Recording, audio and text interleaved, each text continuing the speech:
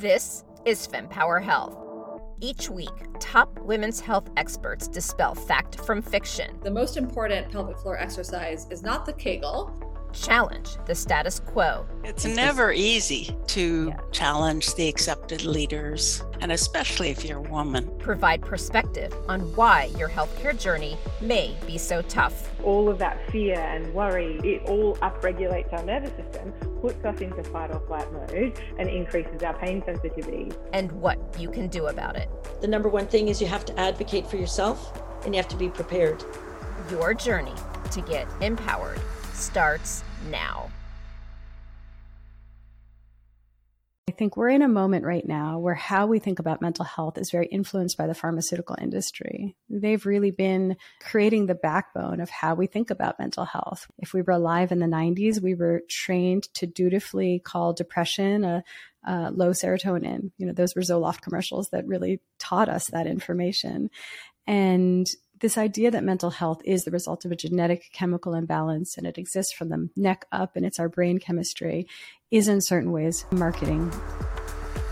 Welcome to FemPower Health. Georgie here. According to the World Health Organization, the COVID pandemic triggered a 25% increase in anxiety and depression worldwide. So I'm pleased to bring to you today psychiatrist Dr. Ellen Vora, who challenges the conventional view of anxiety as a mental disorder, backed by the latest scientific research and Dr. Vora's own clinical work. Her book, The Anatomy of Anxiety, offers a fresh, much-needed look at mental health, offering actionable strategies for managing our moods. Now, you can imagine what a big topic this is, so clearly we could not cover everything in this episode. However, I promise you, you will get such helpful information as you navigate your path through anxiety. So let's take a listen, and I do highly recommend that you check out her book because it is something we should all have on our desks to reference. So let's dive right in. So we are here to talk about anxiety. It's funny, I told Ruby what reading her book was like, and in reading yours, it was such an interesting journey because you start out by talking about, the false anxiety versus the true anxiety and like educating us on how to get rid of things. But then you talk about the true anxiety and then also your journey. So I love how it's like a very fact-based, here are the things you do. Okay, now that we got all that out of the way, like here's how we get to the hard stuff. And so it was a really interesting journey in the path of the book and so helpful all along the way. So I can't wait to talk more about it. But before we dive in, why don't you give us your background and then we can start having this awesome conversation. Sure. So I'm a psychiatrist. I took a very conventional path through my training. I went to Columbia for medical school and then completed my psychiatry residency at Mount Sinai.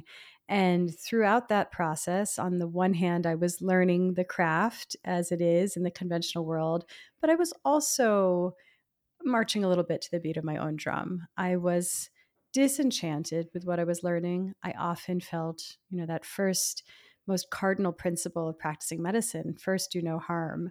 I sometimes wondered, I wasn't always sure if an encounter with me was truly net beneficial for patients, whether putting them on all of these cocktails of medications, were they thriving? Were they the better for it? Were they occasionally harmed by it? And that was always on my mind. It made me very hesitant and felt a bit out of alignment with it. And that was a crisis for me. And that crisis happened alongside physical health crises that I was in, mental health crises that I was in. So nothing was functioning in my mental or physical health. And I was disenchanted with my training. Those two processes were happening in parallel. And in certain ways, the solution to both, there was a single solution to both, which was as I started to explore different ways to support my own health, that gave me tools that I started using with certain patients and I saw them do better. And all of this came together to be the way I practice today. And it required that I went on and did a lot of additional training in things like functional medicine, Chinese medicine, acupuncture, Ayurveda. I became a yoga teacher, studied nutrition, and all of this informs everything I do with patients today. Wow. And it's so clear in the book. So first, why don't we start by separating out this true versus false anxiety? to help people level set. And I want to overlay that with another question that has been looming on my mind for a really long time. And I think you're a perfect person to ask this about. And maybe this, we have to start with this to talk about the true and false, is mental health and it being on a spectrum. So I know specifically we're here about the quote unquote diagnosis of anxiety, but I always wonder, like, how do people truly assess what it is and does it really matter? Because the way I almost saw this book, because I've had my own mental health stuff, lots of family members, friends, we have COVID layered on our crazy world, and you talk about that in the book. I always wonder, how do we really diagnose? And because that usually impacts the treatment. But the way you write this book, it kind of reminds me of my own path. Like my big step to realizing that I was not in the right environment was leaving New York City. I never thought I would leave. And when I had that space, when I split from my ex, my entire world shifted. And then I had the space to start pulling the pieces away from my struggles. And so that's kind of that false anxiety piece you talk about. And so there's this whole like, is it anxiety? Is it not? Does it really matter? And then it's almost like, even in your book, it's like you peel apart the different layers to get to healing. So is that really what this is about? So the first question, what is true anxiety, false anxiety? This is the central thesis of my book. And the idea here is that even though in my training I was taught to think about anxiety according to our Bible of mental health, which is called the DSM, or the Diagnostic Statistical Manual, where we categorize anxiety into all these different types. Is it generalized anxiety disorder, panic disorder, with or without agoraphobia? To me, what I was starting to observe in my practice was that classification system was not steering my clinical care in a meaningful way. And what I started to realize is that the way I was thinking about anxiety that did steer management meaningfully was to divide anxiety into two types, what I call false anxiety and what I call true anxiety. At this point, I pause to caveat that I've learned now, a year into a book tour, this term false anxiety is triggering because we hear it and it feels invalidating. It feels like, what do you mean my anxiety is false? And I want to be really clear. It doesn't speak to the suffering. The suffering is very real. It has to do with the root cause, the etiology of that anxiety. And false anxiety is basically physical anxiety. And importantly, it is avoidable anxiety. It doesn't have to be happening. It's based in the physical body, and it occurs when something has tipped our physiology into a stress response. And then we subjectively experience that stress response as what we call anxiety. But the cause of it is usually some seemingly innocuous aspect of modern life. There's been a blood sugar crash. We got a bad night of sleep. We're over-caffeinated. We're hungover. We're late for a dose of a psychiatric medication. Something has tipped our physiology out of balance, and that creates the stress response. And I think we do well to actually identify that underlying root cause, address it at that level, and we can eliminate unnecessary suffering. True anxiety, very much on the other hand, is purposeful anxiety.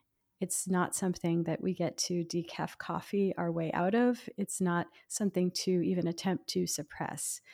And it's not what's wrong with us. True anxiety is actually what's right with us when we are able to viscerally connect to what's wrong around us, whether that's something in our personal lives, in our communities, in the world at large. And it's not something to pathologize, this true anxiety. It's really something to slow down and listen to and honor and heed its guidance. So in what you just shared with me, a very classic example of true anxiety is when we sort of know deep inside we need to get out of a certain relationship or change our geography or change our career. And it's often an inconvenient truth. It feels like it would blow up our lives. But that's where my friend and colleague, Britt Frank, has such a great way of saying this. She says, choose your hard. It's hard to blow up our lives, to leave a marriage, to leave a home, to change jobs. And in many ways, it's harder to live years, decades out of alignment. And so that's what true anxiety is really about. And I think it's so important to differentiate this because I think some anxiety is unnecessary suffering and it can be avoided. But some anxiety is really not something we should be pathologizing or trying to suppress. It's actually here as very important communication that in some way we've gotten out of alignment and we need to course correct. How does one know if it's true or false? My process, my system for this is that when I'm working with a patient, we start with false anxiety. That's the low hanging fruit, it's the quick wins. And I have a false anxiety inventory that I use with people. It's like, take a scan at this list when you're in a moment of peak anxiety. What feels true right now? And it's not to invalidate the story that our mind tells us, because our mind will always tell us, I'm anxious right now because of this thing going on at work and this interpersonal dynamic from the 7th grade that still bothers me. And all of those stories we tell ourselves, there's still validity to it. It's just not actually the reason for the anxiety in that moment. The reason for the anxiety in that moment is a physical state of imbalance. And that story is the brain attempting to make sense of what is first and foremost a physical sensation. And that's what the brain does. Thank goodness. It's a meaning maker. It feels a sensation and it attempts to make sense of it. And so in that moment, you can even say to yourself, my problems are real, these stressors are valid, and I need a snack right now. And I'm aware that I had a bad night of sleep last night. I'm a little bit hungover. I had an extra cold brew coffee and I'm getting my period tomorrow. And it doesn't make our problems invalid, but it does mean that perhaps things are feeling amplified with our moods. And that can sometimes take the charge out of it. And so I like for people to address as much of the false anxiety in their lives as possible, mainly just to reduce suffering. So then they're clearer, they're calmer, they have more resilience in the face of their very real stressors. But it also clears the air and allows us to see what remains is often the true anxiety. And you can start to discern the false anxiety almost has a temporal pattern to it. It's like an hour and a half after I have refined carbohydrates, I feel anxious. Whereas true anxiety has more of a thematic quality to it. So it's when I'm headed to work, I feel this anxiety, or when I'm headed back home to my partner, I feel this anxiety. It has more of a quality related to what we're headed into and how that sits with our bodies. And once we're clear on our false anxiety and we're tapping into our true anxiety, we're usually, it's a skill to develop, like discerning what's our true anxieties. And do you find that there are people who don't even realize they're dealing with anxiety because it has almost become the daily norm?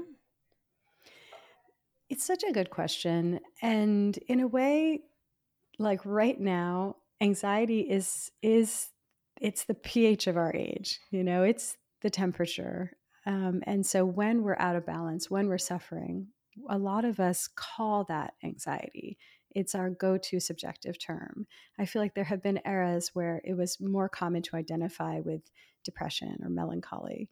And right now we're really feeling anxious, and we come by it honestly. There's a lot that's very anxiety provoking going on in the world.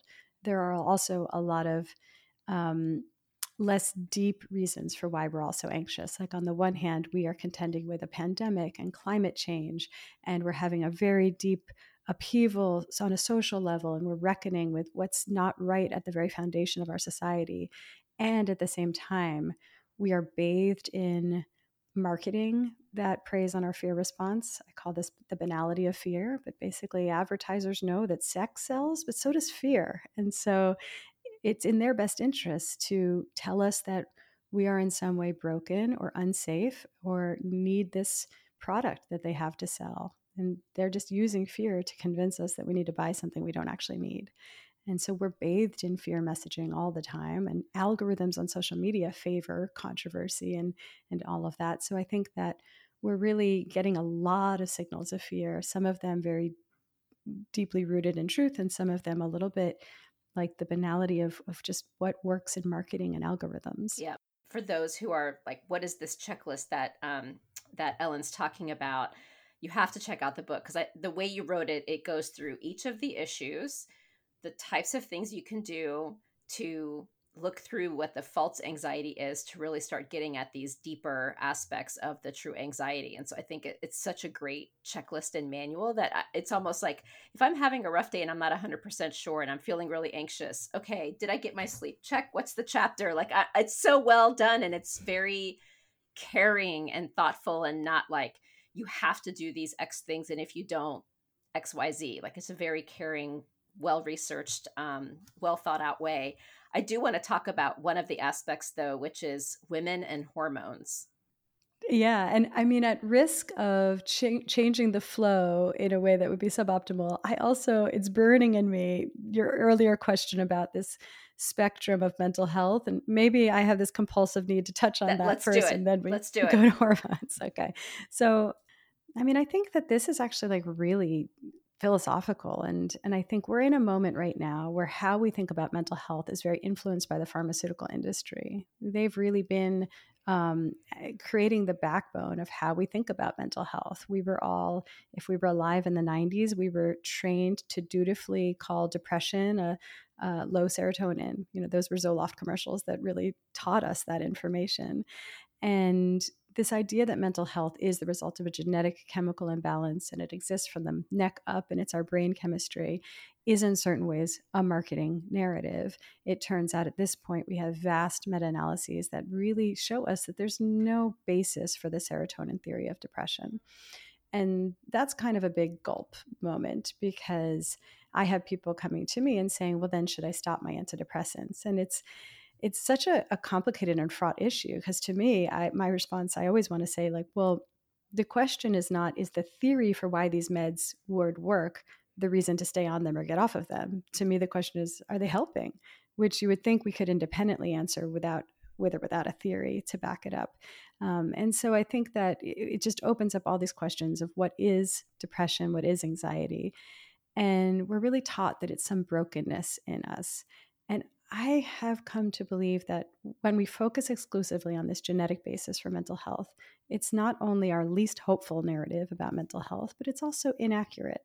And it's myopic. It fails to appreciate that we have very evidence-based determinants of our mental health beyond our genes, how we're sleeping, how we're nourishing our bodies, the level of inflammation, how our hormones are functioning, how our digestive tract is functioning. And these are all physical bases for mental health. But we also have these psychospiritual bases for mental health. Do we connect to community? Do we have a sense of meaning and purpose in our lives? Do we feel like we're being of service and making a meaningful contribution? Do we hang out in nature ever? All of these also impact our mental health. And so I just prefer to shift our focus to all of these environmental influences. It's the part we can control rather than dwell on the genetic aspect. And the genetic aspect was only ever a predisposition, never a destiny. And so when it's a spectrum, like, what I really think is that mental health symptoms, it's the body communicating something, some degree of imbalance, which I think is either physical or psychospiritual. And there's trauma in there, which is its own kind of complicated separate category. But when I talk to people about diet and lifestyle, physical supports for their mental health, I'll get the pushback, which is, well, that's all well and good if somebody had like mild anxiety, but I have real anxiety. I have clinical depression. So surely you must give me a real treatment for my real depression. And that's actually where I think we have to get so clear on this paradigm shift, which is that, like, there isn't a qualitative difference between those two things. It's a difference in degree. And I think, to me, the only real qualitative difference in how I would approach supporting a mental health issue, I'm still always going to think about root cause. And within that, I'm still always going to think about physical root causes and psychospiritual root causes. But sometimes something is too far to be supported holistically in an effective way. And I think about that sometimes with certain psychotic disorders. I think certain bipolar diatheses where somebody isn't amenable to doing diet and lifestyle strategies to support it, that's where I think medication is almost always necessary. And then I actually think that medications themselves can sometimes create a brittleness with mental health that can be difficult to just exclusively support with diet and lifestyle. And so to me, that's like a really interesting question, is like, what about this spectrum? And I actually think it's always the body communicating something to us, and we can always support it at the root, but there are times when it's harder to support it. Right. And I so appreciate you answering the question, because again, it's something that's been looming on my mind with all these interviews I've done, the books I've read, and my own experiences. And one thing I do want those listening to think about, especially if they're in a very heightened state of anxiety is this is not a extensive set of guidelines. It's like a step-by-step process. So it shouldn't feel overwhelming. I even think of my own journey to starting to figure out my life and my health. It's like baby steps. And over time, when the noise of the anxiety and whatever starts to go away because you're taking these steps, it's easier to start to see where the triggers are. And then you kind of know and can make decisions about your diet and lifestyle, where you're living, all these other factors to truly do what you need. Would that be a correct way to look at this? It's such an important clarification, because I have that tendency to just overwhelm somebody with, my goal is I want people to feel empowered and hopeful. And when people, I can tell, are despairing and feeling like I've tried everything for my mental health and nothing has worked, and then they start to feel really defeated and they despair, I come at that with being like, well, there's these 50 things that we could try. And then they're like, well, that's just making me more anxious and depressed. Now I have to do 50 things. And actually, you don't have to do 50 things. You figure out, I always say, think of it like a buffet. Pick the one thing that you feel drawn to. Is there something there that you want to interact with, something that feels accessible or particularly resonant? You start there, and then that shifts how you feel. And when you're ready, the next change feels within reach. But there's no need to boil the whole ocean at once. In fact, that can create its own issues. And so you take this very gently and slowly. And the process of checking in with ourselves and doing this in a way that's very gentle and self-loving there's something inherently therapeutic about even just taking that approach to our own healing. Because one patient described this as being in couples therapy with her own body. Oh, I love that. We need better communication, better listening, better respect. This isn't just, here's what the book told me to do, or here's what a doctor told me to do.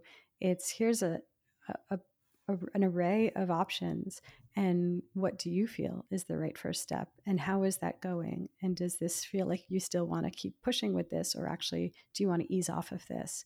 And the real medicine is in that dialogue with yourself. Yep, no, absolutely. And I love that you even in the book write examples of how you've been able to help people. I think the one that I had my LOL moment was the person who could not get the sleep right. And you guys tried absolutely everything. And you're like, go camping. Or did the person go camping and then they came back and said they felt better? I can't remember if it was a doctor's order or the other way around. But as someone who now camps, every year I take my son to a national park. I'm like, yes. But I laughed so hard. I'm like, you do not give up on your patients. Yeah. I mean, I remember this so clearly. And this was early in my practice. Like, I was still figuring out a lot of what I do. This was probably almost 10 years ago. And I was a little bit like throwing my hands up. It's like, I don't know. And I think I threw it out there almost a little bit flippantly. Like, here's what would make sense to help. Why don't you try it? Why not? It'll be fun. And it was literally the first thing and only thing that really worked for him. And then now it's part of his life. And it's such a beautiful thing that he took out of this work. And now it's like it's a pastime for him. Yeah. What I also loved about what you said, and just going back, is how we look at treating the mental health aspects, because it is almost like the way the world works right now is I have issue, get a prescription. And my concern is by doing it that way, instead of looking at root cause, especially because of some of the way these medications work. And again, I am not anti-medication. I don't think you are either. But this is really about finding the right answers and not masking things. But I could imagine if there are these triggers that we may need to be in touch with to be able to listen to ourselves, if we mask them with medication, could that also have longer term negative impacts on healing? Yes, much to say on this. Yeah, so you're exactly right. I'm not anti-medication. I'm a psychiatrist. I prescribe medication. I always want to do the most effective and least harmful thing for a patient. And when I think about how we're taught to think about this, it's that marketing from the pharmaceutical industry basically teaches us your depression is a serotonin deficiency. In other words, it's a Lexapro deficiency disorder. And we have the pill that fixes that. And what I've come to appreciate is that so many of my patients don't have a Lexapro deficiency disorder. They have an inflammation state, or they're actually vitamin B12 deficient, or they're in the wrong relationship, or whatever the case may be. They have no community in their lives. They're staying up until midnight every night, doom scrolling, not getting good quality sleep, and they're chronically exhausted. So there's usually some physical or psychospiritual etiology or root cause to their depression. And I think taking medications, we just have to appreciate it. It's good and bad. And when I'm prescribing a medication, I'm doing that wittingly after a very thorough, informed consent conversation with a patient that maybe this is the right step for us, is a bridge out of where you are, but it comes with trade-offs. And some of those trade-offs include everything from, it does seem to narrow the range of how we feel. So the lows are less low and the highs are less high. And perhaps it blunts us from fully feeling, fully grieving while we're on it. So I've had some patients who then later went on to go off of medication. It's almost as though they're recapitulating some experience that might have been blunted while they were medicated. Maybe they lost a parent, maybe they lost a pet, maybe they went through a divorce. Something happened while they were medicated that then as they get off of medication, it's almost like then they do the full grieving process. I've always thought that that was interesting. And then we just need informed consent around the range of possibilities. We are led to believe that the efficacy is better than it is. For mild to moderate depression, it doesn't really separate from placebo, but placebo itself is nothing to sneeze at. So it does have an impact, but that impact fades over time. And I'm more in favor of a placebo that's fully benign and doesn't have side effects. The side effects are worth talking with patients about. The sexual side effects I think of as very, they give me a lot of pause about starting people on medications, because that can be life altering. It can change your satisfaction in a relationship, even your motivation to find companionship, which I'm not here to say there's a one single right path, but I don't want to alter it. I don't like playing God with somebody's path chemically. And then I think that we just really need to be talking about what happens when people discontinue these medications. And there's a lot of medical gaslighting that happens around that. We're not given that consent up front, that when you decide to go off of this for whatever reason, this could create a withdrawal syndrome that's very difficult. And we just deserve to know that before we take that first pill. Doesn't mean we should never use these medications. It's just that we deserve to know that when we're deciding. And so that's something I work a lot on in my practice, is supporting people with the discontinuation process so that they can get off safely, sustainably, without undue suffering. Right. And thank you for sharing all that, because one of the other reasons why, the many reasons why I love doing this podcast is, to me, this is all in the nuance. And if a clinician doesn't proactively have the conversation that you're sharing that you have with your patients, we as patients should ask. But if we don't know what's possible or how things work, we may not think to ask. So like, for example, when I did the sleep episode, by the way, your approach to the sleep chapter, the tone in which you write versus Dr. Chris Winter was so funny. Like yours was like the caring, loving doctor who is going to walk you through all the steps. I felt like just my hand being held. And Dr. Winter was like, here are the facts. I'm going to make this absolutely hilarious. And don't mess with me because this is my expertise. And so don't tell me you don't sleep. Here are the things you need to do. But it was just such a funny tone. And he was such a pleasure to interview. But it was very funny. But based on all of these books, I had a different conversation with my doctor. And I'm like, oh, I didn't even think to ask these types of questions. And it's completely changed my path. And by the way, she's amazing. And we talk about great things, but we can't cover everything. And so sometimes it's up to the patient to have that conversation. And so thank you for sharing what the possibility of these conversations can and should look like. I mean, this is also a function of our healthcare system where over time, what we've done is it's become managed care and doctors have become providers and it's become much more of an assembly line, is that we've squeezed time out of the doctor-patient relationship. That's the commodity that got eliminated from it. So now these burned out doctors are spending 15, maybe 8 minutes with a patient. And what can you really do for somebody in that much time? I mean, you're faced with a patient, they're saying everything is hard right now, and they start to cry, and you just think, Like I'm about to run behind and that will throw off my whole day and the metrics for the hospital system, and I'll be in trouble and I'll be penalized and the clinic will be penalized and so on and so forth. And so you just think, I have to stay on track. And you can only really resolve anything by saying, well, here, take this prescription. And you did nothing to understand what was really contributing to their symptoms. You did nothing to address it at the root cause, and you did nothing to hold space in a healing way. So the only solution that 8 minutes can result in is a prescription, right, typically, and without much informed consent. Yep, exactly. So women's health. Let's get back to the hormones. Let's talk about the hormones, and there's a few different aspects about this because, in our lifetime, our hormones also change. And, I just hit menopause. Now let's add to it, over our lifetime, our hormones change. Within a given month, our hormones change. Do we have a hormonal imbalance?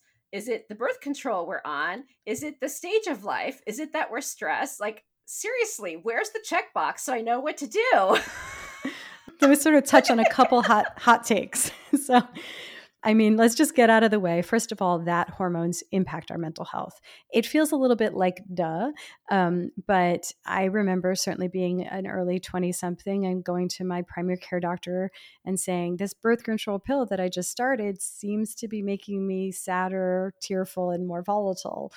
And what I really needed in that moment was somebody saying, that's valid. And there's reason to believe that that would be the case. And maybe let's think creatively about different contraceptive options. Instead, I got that medical gaslight bullying combo of like, well, there's no evidence for that, but you seem stressed, sweetie. Do you want to go on Prozac?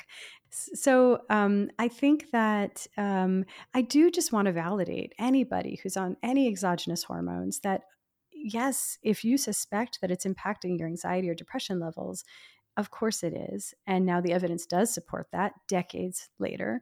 But also, it always made sense. If anyone's ever felt differently the days before their period, that's an example of hormones impacting our mood. And exogenous hormones change our hormonal milieu and impact our mood.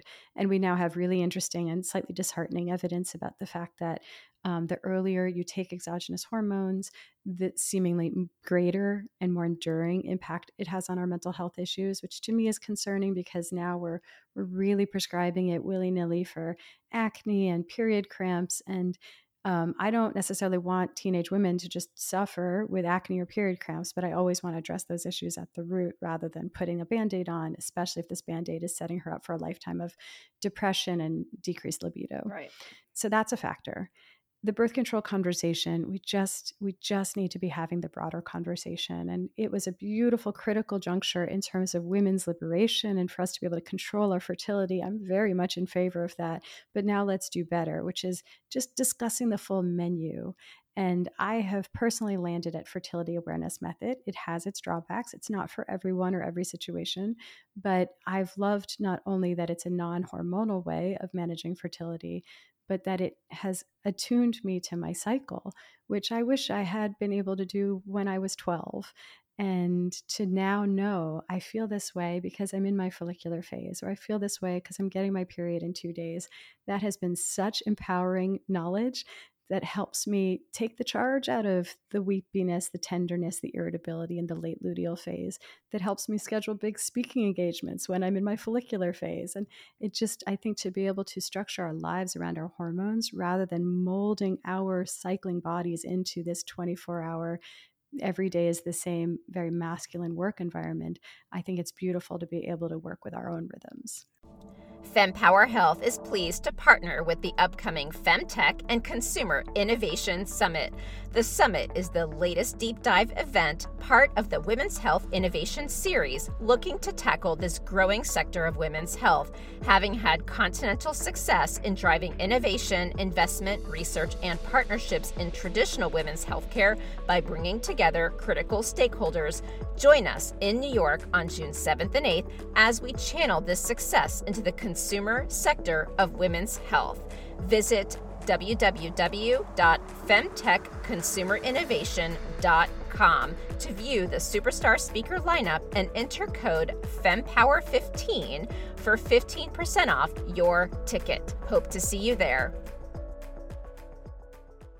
there's apps coming out with female athletes about possibly changing how you're working out and the activities that you're planning based on where you are in your menstrual cycle. And I love this aspect that you're sharing about changing how we approach the world by having more awareness. Can you talk more about patients that you've worked with and approaching things that way?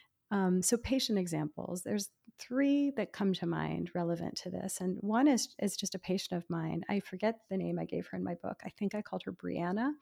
And basically, she had gone on the pill around when she was about 16, I think, for acne. And a few months later, she was diagnosed with depression and anxiety and ADHD, I believe, went on meds for all of that, eventually had trouble sleeping, eventually went on meds for that. She came to me many years later, medicated up the wazoo, really not thriving, like no libido, but also very much anxious and depressed, couldn't sleep, couldn't focus in spite of being so heavily medicated. And it took me a while to actually connect all the dots. But it was a point when she had gone off the pill because she wasn't in a relationship and a lot of her symptoms resolved. And I was like, hey, wait a minute, what's this about? And then she went back on a hormonal IUD when she got back into a relationship and all of her symptoms returned. And I went back to her chart and I was like, I missed this. Her entire mental health history started about 2 months after she first went on the pill when she was 16. And we never connected those dots. And there's a line in my book, which is that your gut and your brain are talking to each other, even if your psychiatrist and your gastroenterologist are not. This was one of those moments where, you know, the primary care doc had put her on the pill, the psychiatrist had put her on in her case, Adderall, Wellbutrin, and Lexapro, and they weren't talking to each other or thinking that what they were doing was relevant to each other. It was just, well, here's a woman with acne, so we treat that. And here's a woman with depression and anxiety, so we treat that. And it turns out the treatment for the acne caused the depression and the anxiety. And so she was on a lifetime of an identity of herself as somebody with mental health issues, with a lot of medications, a lot of trips to the drugstore. And it actually turns out that this all could have been addressed by just not addressing her acne with exogenous hormones. And not only that, but we eventually, in what we did to support her body globally, addressed her acne. And so it's like just to take the time to think, well, what's causing this? And to support it in that elegant way from the root, you're solving future problems rather than creating future problems. Do you want to give the other two? I'm thinking about a patient of mine. It was an interesting example of true anxiety, false anxiety, because she had such severe PMS symptoms. She qualified for a diagnosis of PMDD, or premenstrual dysphoric disorder. And it was her gynecologist who suggested she go on Prozac for the week before her period every month. So she came to me and she was like, should I do that? And it really helped me think through the premenstrual period. And for just by way of a quick explanation, our cycle is approximately 28 days long. And I think your listeners basically know this. They've got their PhD in all things women's health at this point. But those first 2 weeks, the follicular phase, it's the bleeding cycle, and then a more of an estrogen-dominated phase of the cycle. Then we ovulate. And after that, it's more of a progesterone-dominated phase called the luteal phase, leading into the bleeding phase. And the end of that, as our hormones start to wane, we can feel a little tender, irritable, sad. And in my patient's case, all of that was exaggerated. She'd have dark thoughts. She'd have suicidal thoughts. She was incapacitated. And it turns out that I think that has a lot of true and false anxiety components to it. The false anxiety piece is that modern life has meant that our hormones are really pretty out of whack. And part of this is that we are exposed to all of these xenoestrogens, or exogenous substances in our lives that mimic estrogen in the body. So that's things like plastics and those forever chemicals, all of the endocrine disruptors in our personal care products and perfume and makeup and cleaning products, all the way to pesticides and air pollution. So that's impacting our estrogen level and making it falsely elevated. But then we're also chronically stressed and a little bit nutritionally deficient, and that's actually lowering our progesterone levels because of something called pregnenolone steal, which is that cortisol, our stress hormone, and progesterone have a common precursor called pregnenolone. And because we're chronically stressed in our modern lives, we steal the pregnenolone and devote it to cortisol every day, and we don't make enough progesterone. So it's because of this falsely elevated estrogen and falsely lowered progesterone that a lot of us have an even more exaggerated crash of hormones right before we bleed. And that is what I consider a sort of false PMS. It's exaggerated, it's more than it needs to be. And at the same time, I think we have a cultural moment where we need to reckon with the very true part of PMS, which is that we call someone who's PMSing all kinds of names, but we call it bitchiness or irritability and irrationality. And I actually think it's truth serum. Like, I think if anything, we might be irrational in the follicular phase when we say, oh, this problem in my life, no big deal. But it's in those days before we bleed that we say, this problem in my life, very big deal. And the truth is probably somewhere in between. But I think we just need for ourselves to reclaim that we're not irrational bitches in that moment, but that there's probably some pretty important truth to what is dragging on our spirit in those moments. Wow, that is a beautiful example. Do you want to go to the third patient? The third one? You're good. So I think just to think through perimenopause and all of those challenges, this is where I think back to a course I took in college around reproductive biology, where they taught us a theory about menopause, which is that in many ways it's a medical oddity, because everything else in the human lifespan, we can select for adaptive traits because of natural selection. But the fact that menopause is by definition post reproductive means that it's very hard for natural selection to act on it. And so if one random 50-year-old woman had a mutation that gave her a better, more comfortable menopause, there's very little paths in evolution for that to be selected for. We have our grandmother hypothesis, that says a little bit about it. But in a way, it's that menopause doesn't have an easy way to be improved upon evolutionarily. And I think that the body makes sense always. And so what the body does in these instances is that it will adapt in a way that would be adaptive in the reproductive years of life. And so the closest approximation to the perimenopausal hormonal crash is actually the postpartum period. And so I think it's an interesting framing for thinking about the symptoms in perimenopause, like that crash in hormones. Perhaps it would make sense to mobilize calcium from the bones to make it available for breast milk. Perhaps it would make sense to radiate warmth to be able to warm our infant. Perhaps it would make sense for the sleep to be more superficial so that we can be woken up by an infant's cries. And so it just all kind of speaks to the fact that there are some pretty inconvenient symptoms of the perimenopausal period that might be so because it's what would make sense if this crash were happening in the reproductive years. And it doesn't really make it any easier, but I think it's actually helpful to just recognize that while this is natural, evolution didn't really get a good chance to improve upon it. Are you finding that the way people tended to be emotionally in the postpartum phase tends to align then with the perimenopausal phase? I mean, because I know that in some of the interviews I've done, like Dr. Jerry Lynn Pryor and Dr. Lara Bryden, we did an episode on how every woman needs to ovulate, whether or not you're trying to have a child, and that actually your ovulation is a sign of your health.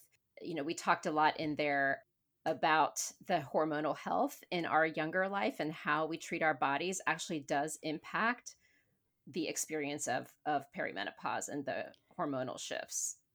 It's interesting. And I think it's a really interesting question. Like, do just the mental health symptoms that we see align? And I guess my first instinct is just that what overshadows the mental health changes in both, where there's a hormonal component to fragility, depression, anxiety in both, it's actually the cultural experience of both. And I think that there's a role transition that occurs in the postpartum period and in the perimenopausal period that our culture seems to just have a knack for making as difficult as possible. And I think that has an outsized impact on the mood changes as well. And so to me, like the angle that I like to take always, like in bringing empowerment and hope, is just thinking like, how do we get to reclaim and reframe how we're thinking about this menopausal transition? And rather than, and this kind of loops in with this medical oddity theory, is that it's a different postpartum period. There's a rebirth occurring. In this case, there's no infant to look after. There's really this opportunity to be reborn. And rather than pouring all of our caretaking and attunement energy into all the people around us, it's a time when we actually get to finally train that lens on ourselves.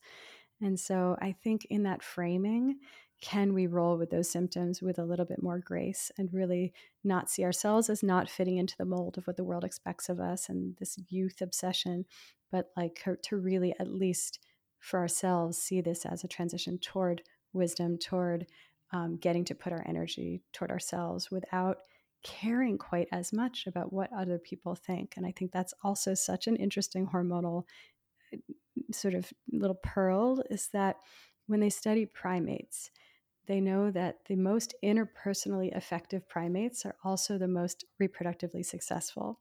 So there seems to be something about our reproductive era in our life where we are hormonally fueled to keep the peace. And when we're no longer being hormonally fueled to keep the peace, this really frees us up. And I just think that there's such an opportunity for reclamation. Yep, it is so true.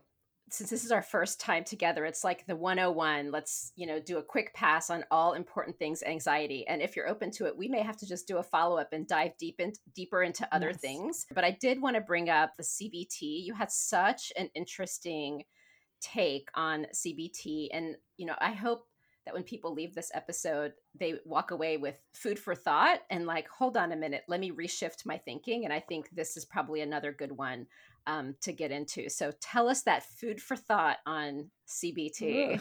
Let's see if I can summarize it, because this was a section of my book I really wrestled with and to sort of like carry it over the finish line and make it make sense. But let's see. The inspiration for this was actually, you had Ruby Warrington on recently with her incredible book. It's called Women Without Children and Without Kids. And I originally know of her through a friend of mine, Holly Whitaker, who has a book called Quit Like a Woman about sobriety, much like Ruby, who has Sober Curious. So there's this idea in Holly's book, which is that AA for her didn't make sense. And she talked about all these principles of AA. And Holly, if I'm butchering this idea, I apologize. And the idea was to say, I hand over my power to a higher power. I admit that I made mistakes. I admit that I'm wrong. I right-size myself. She's like, all of these things are medicine for men to basically like be accountable and take on humility and realize that they're not God. And she's like, it's a different thing that women need. And she's like, in many ways, this is what the society has told me my whole life.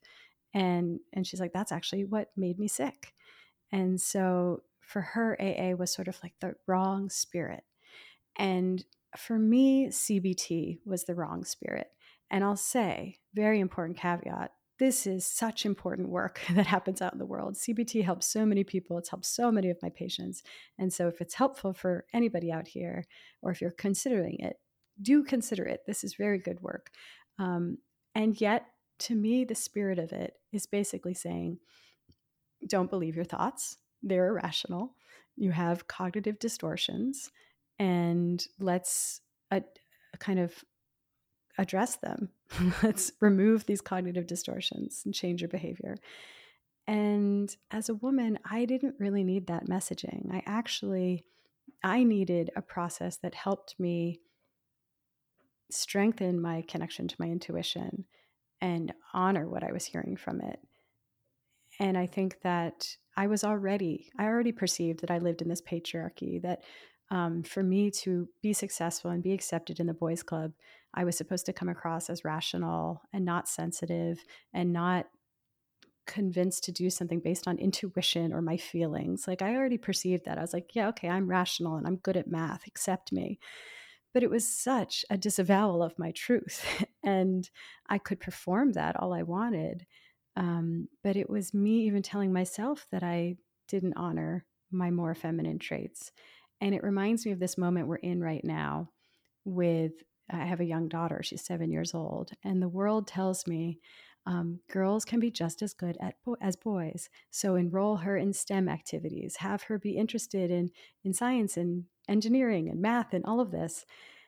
And that's fine. And that can be great. But I've noticed, I've observed, not in a way that I think I've culturally influenced her on, she's into dolls. And it almost implies that that's somehow less than, because nobody's saying, hey, boys can be just as good as girls. Let them play with dolls if they want. We're saying the things that boys might, on the margin, phenotypically be a little bit more interested in is better. And that the things that girls might phenotypically, on the margin, be generally more inclined to do, perhaps a priori of social conditioning, is worse. And so we say, you can be just as good as the boys, go do their activities. But I think that it ends up conveying this message of don't trust your own instincts. What you're into is somehow less than. And so I really needed a different approach. And CBT was basically telling me, like, your feelings are irrational, they're influencing your thoughts and your behaviors, and we need to put that to a stop. And I actually needed to really feel my feelings and learn to trust my intuition and let that guide me. Of course, always in balance with the objective facts, but to not disavow it. So I hope I conveyed that. I think I said it better in the book. No, this was perfect because it is a deep thing that we can talk about at length. And so I was a little nervous to ask the question at the end here, but I think you got the point across so beautifully. And I truly want people to kind of walk away with this and say, and just really think about this. I think it's an important thing to just consider. And I truly appreciate the journey that you've been through to come to where you are today. Is like something wasn't working for you and you did more research to start to put the pieces together and, bring a different way of thinking that I think is important. But I also love that you respect the way things are and that everything has a place. Medication has a place. Getting proper sleep has a place. Okay, you don't have to never use your phone. Maybe don't use it after a certain time of day. So it's just like, okay, guys, and like the hormones. Okay, don't never go to work or don't take this medication so you never feel your hormones. They change. Here's how you deal with it. So what would you want the one takeaway to be for people who are listening? I think that I tend to take a very actionable approach to mental health. And I say, you can give your body better nourishment. You can be less inflamed. You can protect your sleep in these ways. You can do all of this. And I think that there's actually one thing that's worth squandering everything else for, and it's community. It's just to feel held and connected to the people that we love and the people that elevate us. And it's not as easy to prescribe that. I can say, keep your bedroom at 68 degrees Fahrenheit and wear blue blockers after sunset, and it will help your sleep. But how do we take the steps to ensure that we have community in our lives? It's tough. But I think at the very least, we need to name that as the number one priority. And we need to realize there are certain ways to build that into our lives. I think about it as if you build it, they will come, and be really true to yourself in how you build it. For me, I don't want to be somewhere loud and overstimulating, so I just don't engage with socialization in that way. I carve out and create the social situations that feel good to me, and I make it realistic by lowering my standards. I'm not cooking a 3-course meal. I'm not tidying up my home. I'm not putting on makeup. I'm saying, come over, let's order takeout. I'll be wearing pajamas. You will sit on a pile of Legos. And that's what makes it realistic to connect, because we're all busy and we're overwhelmed. But when we block ourselves from social connection, we had to ask ourselves, what is the real barrier there? Is that some kind of social story that was told to me that's actually no longer true or never really had to be my truth? And so prioritizing community above everything else, if we can do nothing else, start there. Oh, beautifully said. And I love the Lego example. But truly, thank you so much. I think everyone needs to check out the book, The Anatomy of Anxiety. Anything else you want people to know about you as far as getting into contact besides reading your book? No, the book is the distillation of my life's work. I hope it's helpful. And I'm pretty active on Instagram. I'm at Ellen Vora, MD. So you can find me there. Awesome. Thank you so much. Georgie, thank you so much. Thank you for tuning in to this discussion on the FemPower Health podcast. You can refer to the show notes for links to information that is referred to in this episode. And if you like this episode and found it timely and valuable, please take a moment to tell a friend or a colleague about FemPower Health. And right after this episode is over, please think of one person who might find this episode helpful and tell them about it. And if your friend is new to podcasting, please show them how to subscribe to our show. And another way to support FemPower Health Podcast is to leave a review where you listen to podcasts. And as a reminder, the information shared by FemPower Health is not medical advice, but for information purposes to enable you to have more effective conversations with your doctor. Always talk to your doctor before making health-related decisions. Additionally, the views expressed by the FemPower Health Podcast guests are their own, and their appearance on the program does not imply an endorsement of them or any entity they represent. See you next week.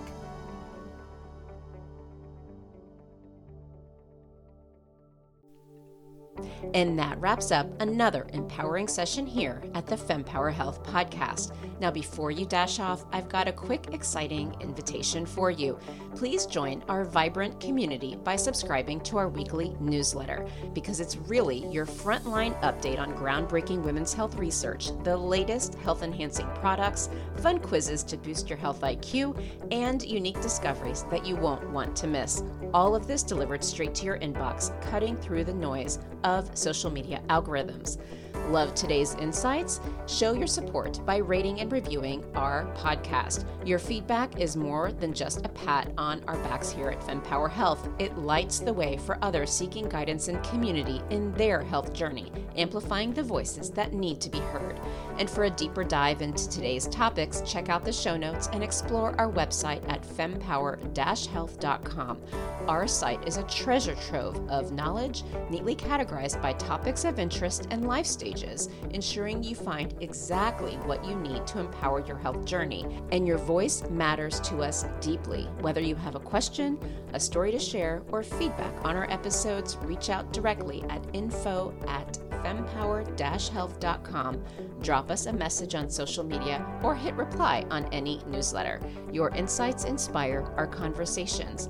And a quick note, the knowledge we share is here to embolden you in discussions with your healthcare provider. It's not medical advice. Always consult with your doctor for health decisions. And remember, the diverse perspectives of our guests reflect their individual journeys, and it's not an endorsement by FemPower Health.